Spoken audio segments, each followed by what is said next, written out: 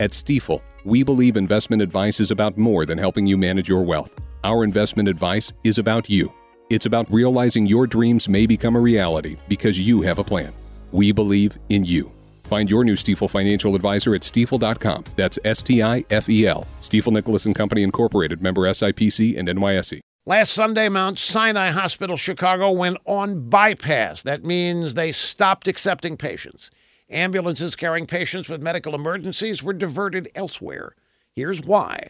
The trauma center at Mount Sinai was full. The medical staff was overwhelmed with shooting victims.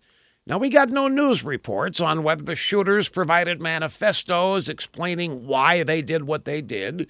We don't know what weapons were used or whether they were purchased legally. We also don't know the condition of the 59 victims, except for the 7 who died.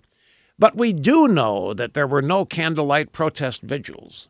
We also know that Pocahontas, Elizabeth Warren, Kamala Harris did not send out fundraising appeals, as they did in the aftermath of other shootings over the weekend. We also know that Robert Francis O'Rourke did not accuse Chicago's mayor of being part of the Third Reich.